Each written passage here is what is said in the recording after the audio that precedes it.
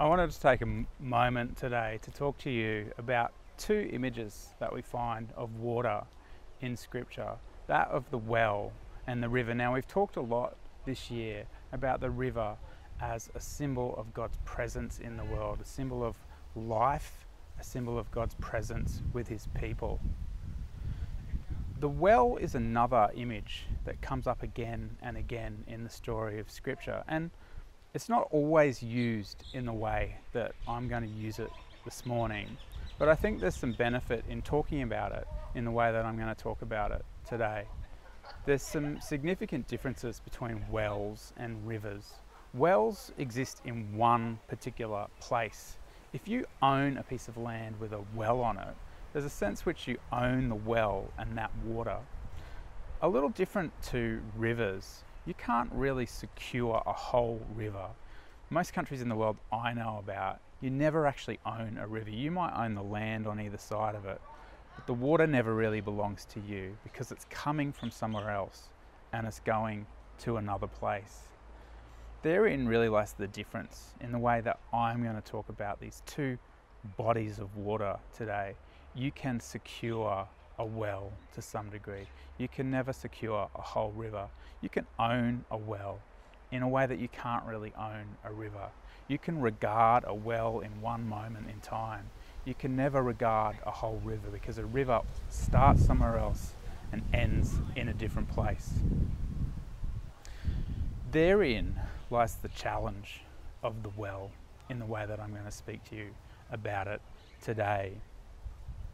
We inevitably build our lives around blessings that we experience in the material, like a well. If we have a well on our property, if we live in an arid environment like the people in the Bible did, it makes sense that we live in proximity to that well. We come to depend on that well.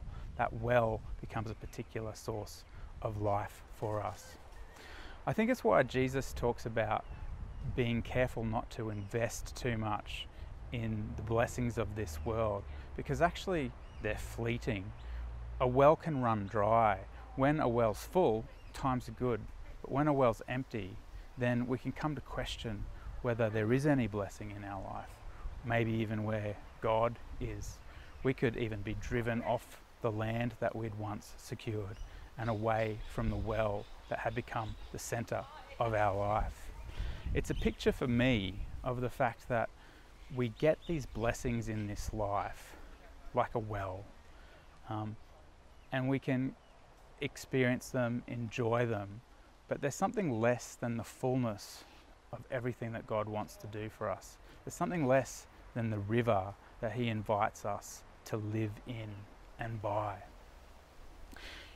It reminds me of a famous experiment that was undertaken at Stanford University in the 1970s, where they got a bunch of kids and they would put each child in a room, and an agent who was helping to make the experiment happen would come in with 2 marshmallows.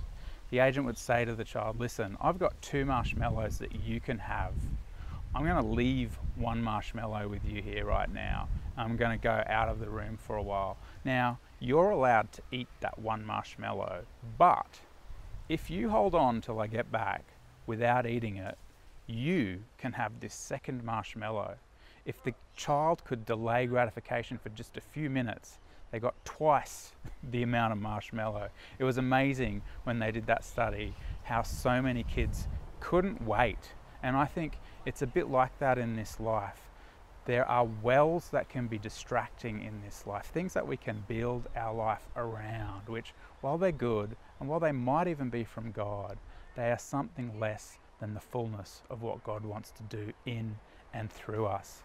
We can get so distracted with securing a well, with grasping a well, the blessing of everything that comes with it, that we miss out on the river that God wants to course through our lives, the river that's coursing through history, the river that God invites us to be a part of.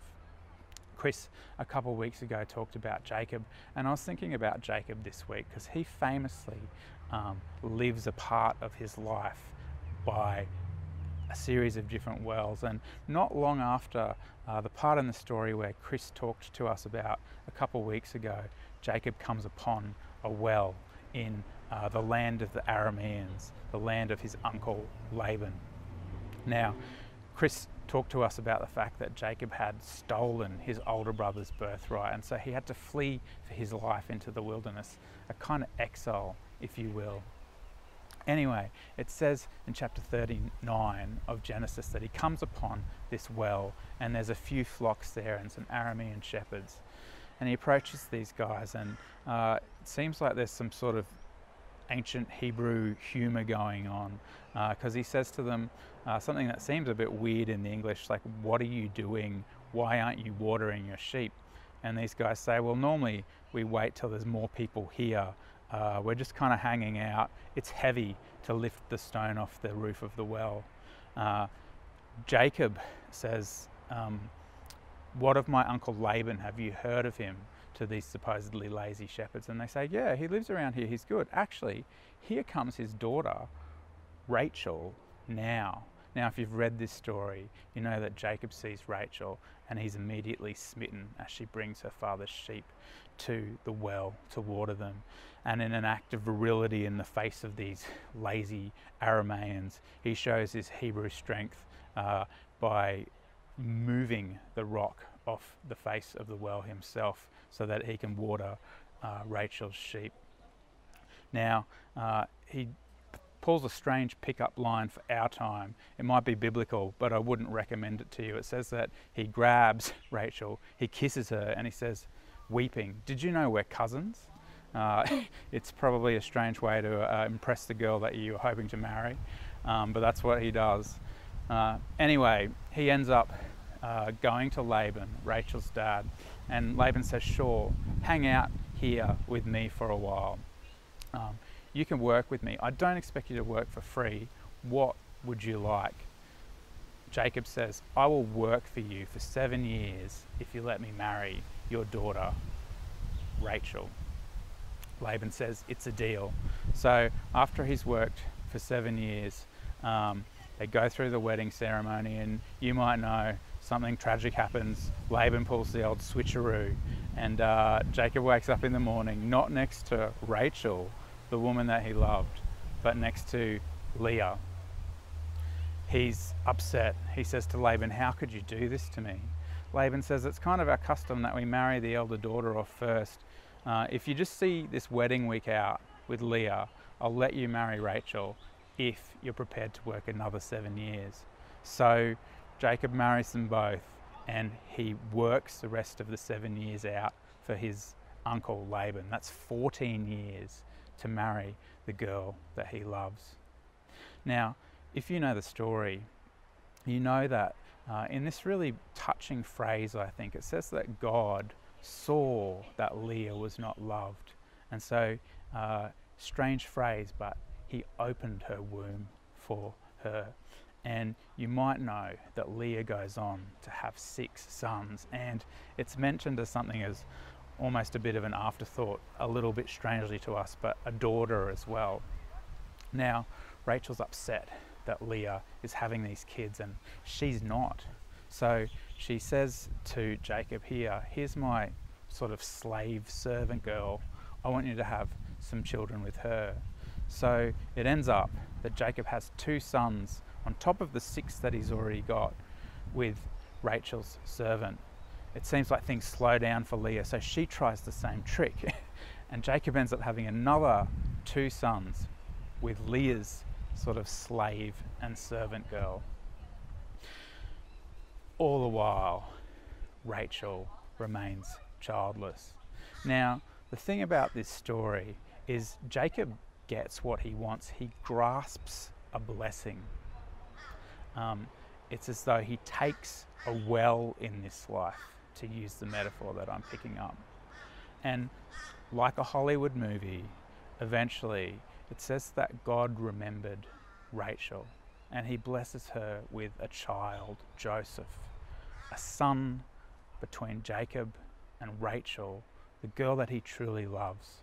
The picture's complete, and we know that Joseph is something special. He's favoured. he ends up becoming a very powerful person in Egypt and saving his whole family. And just to round the story off, it's not long after Jacob has the favoured son with his dream girl Rachel that he decides he's going home, and he packs up his considerably sized family at this point, and they set out back to the promised land that God had promised to Jacob's grandfather Abram and all of his descendants. Nice story, right? It follows the perfect arc. There's some challenge in the midst where Jacob doesn't quite get what he wants. He doesn't get the son with his favoured wife. There's some twists and turns, having children with other women, but eventually it finishes just how we like stories to finish. The hero and his love, they get what they want. I was thinking about this story because when you read it in the Hebrew, it's like a discrete section. It's like we're meant to read this section where from Jacob meeting Rachel at the well to him leaving Laban and going home with Joseph as like a unit. I was thinking about how it is the kind of story we like. Jacob gets what he wants. He secures the thing that he wants in this life. But how different that actually is to the plans of God. If you read this story looking for where the river flows, where the divine action of God flows, rather than what it is that Jacob can grasp and achieve in this life, it takes you somewhere different. You might know that actually all of Jacob's sons, the sons from Leah, the sons from Leah's servant, the sons from Rachel's servant, 12 in number, because he has another one with Rachel eventually called Benjamin. 12 in number are actually the progenitors of the 12 tribes of the nation of Israel. So the tribes of the nations of Israel all trace their lineage back to those sons that Jacob had with the 4 women. And so God is doing something even through what seems like a kind of distraction or a challenge in Jacob trying to have a family with Rachel. Really interesting that God chooses a people. He promises Abraham, he says, I'm going to make you into a nation and I am going to dwell amongst you as a nation, and you are going to be a blessing to the whole world. God chooses to do that through elements of Jacob's life, through people that weren't even his first choice, through women who he didn't really even want to have children with. The blessing of God, the river of God flowing into and through the nation of Israel happens not just through Rachel, but through Leah and through Rachel and Leah's servant girls. Really strange, isn't it? Got me thinking about Israel in Jesus' time. So people had an awareness that one of those 12 sons was sort of like the father of their tribe. And there's a scene in the Gospels where Jesus actually comes to a well that belonged to Jacob. And you can find this story in John chapter 4. So it says that Jesus comes to this well that belonged to Jacob, and who does he find there but a Samaritan woman drawing water? And this Samaritan woman, you might know that the Samaritans and Jews didn't have the best relationship. Jews sort of considered them to be outside of the family, as it were. They didn't mix. Jesus says to the Samaritan woman, would you draw some water from me, from Jacob's well, from the well of our great forefather? And you probably know this passage, but it says, the Samaritan woman said to him, you are a Jew, and I am a Samaritan woman. Can you ask me for a drink? For Jews do not associate with Samaritans. And Jesus answered her, if you knew the gift of God, and who it is that asks you for a drink, you would have asked him, and he would give you living water. Sir, says that the woman said, you have nothing to draw with, and the water is deep, the well is deep. Where can you get this living water?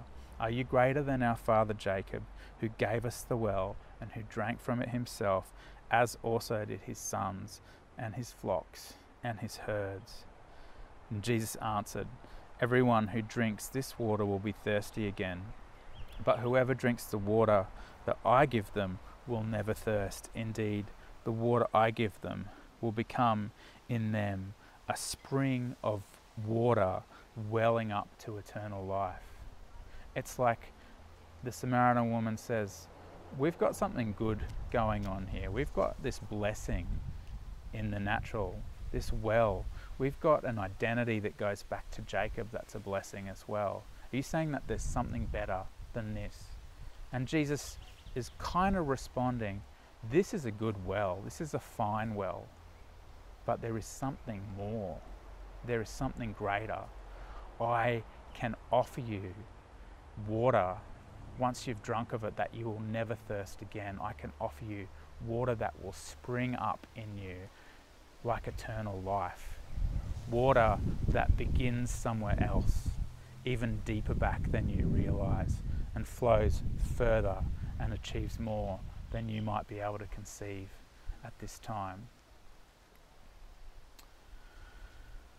Thinking about Jesus in relation to Jacob, because it's interesting that he's meeting this Samaritan woman at Jacob's well. It occurred to me, you would expect, because of Jacob's story, the fact that he can grasp this well, you would expect, and he gets, the Hollywood ending, the chosen son with the woman that he loves. You might expect that Jesus would be able to trace his lineage back to that chosen son, that special son, the son that's at the center of the Hollywood ending, Joseph. You might expect that because it was Rachel that Jacob loved, that she would be his great grandmother. But actually there is a genealogy for Jesus in the Gospel in Matthew chapter 1. And interestingly, if you trace that all the way back, it turns out that his great grandfather was a Judah, and Judah's mother was the unloved one, Leah. So while Jacob grasped the well, another river was flowing. I can't help but think about Leah across the many years of her life, not being the first choice, not being the loved one. It's so understandable that she might have thought, where is God in this for me? Why is this my lot? Why is my well empty when my sister Rachel's is full? Why do I have to live with less? Why is my life drier? You see, the thing is that Leah couldn't see the expanse of what God was going to do through her. In that one place, at that one time, it might have seemed like her well was emptier. It might have seemed like she had less. But God was doing something in and through her that would flow on to be so much more powerful through the expanse of time. Jacob and the girl that he loved, Rachel, they had a son who managed to save the family. Leah ends up having a grandson who manages to save the whole of the world, all creation and all people. I want to challenge you with that today, whenever you're listening to this. You might be tempted to look at others and think, their well is full, I don't have one. Their well is full, mine's half empty. But you don't have the perspective that God has. You don't know where you stand in relation to that eternal river of blessing and life that flows through time. It could be one conversation encouraging someone that you have that changes a nation in the future. It could be one act of kindness that you express that turns the hearts of many people back towards God. God's promises are true. We just have limited vision sometimes. Two thoughts that I want to end with. One in relation to Mother's Day, and I'm only going to be able to make a brief comment about this and you could write a book about it. It's really interesting to me looking at the stories of these patriarchs and matriarchs of Israel, Abraham and Sarah, Rebecca and Jacob, Rebecca and Isaac, Jacob and Rachel, that in all three cases, these women are, and we wouldn't use this word today, but the old language of Scripture talks about them being barren. What is that? I think if nothing else, it says that God thinks about fruitfulness differently to how we do. And we value the work of motherhood today on Mother's Day. We're grateful for the way that our mothers have been fruitful, that they've raised us, that they've poured their lives into us. And I would pray so much for the blessing of God in the lives of all the mothers in our extended community, that you come to know the presence of God, that the work that you put into being a mother is a blessing to you. It's fulfilling, and that you know God there. But at the same time, I think the character of God as revealed through Scripture shows us that that's not the only way that a woman can be fruitful, that a person can be fruitful. And those qualities of motherhood, selfless love, unending work for the people that they love, can be found in so many other people who might not be fruitful in the way that we think about the fruitfulness of motherhood. And so we have recognised for a long time on this day every year that there are mothers amongst us that might not have biological children, and that God is birthing things through all sorts of people, whether they've got 6, 12 children or none. And what a wonderful thing is. And that kind of relates to the other thing that I really loved about thinking through this story again. That God is always at work and doing something.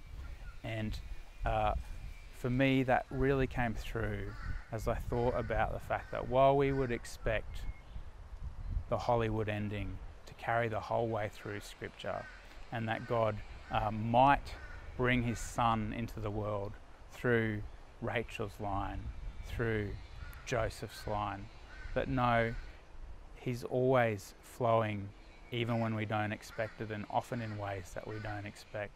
And he chose to do something through Leah, the unloved one. He chose for Leah to be the great, great, great grandmother of Jesus. God is doing something in your life.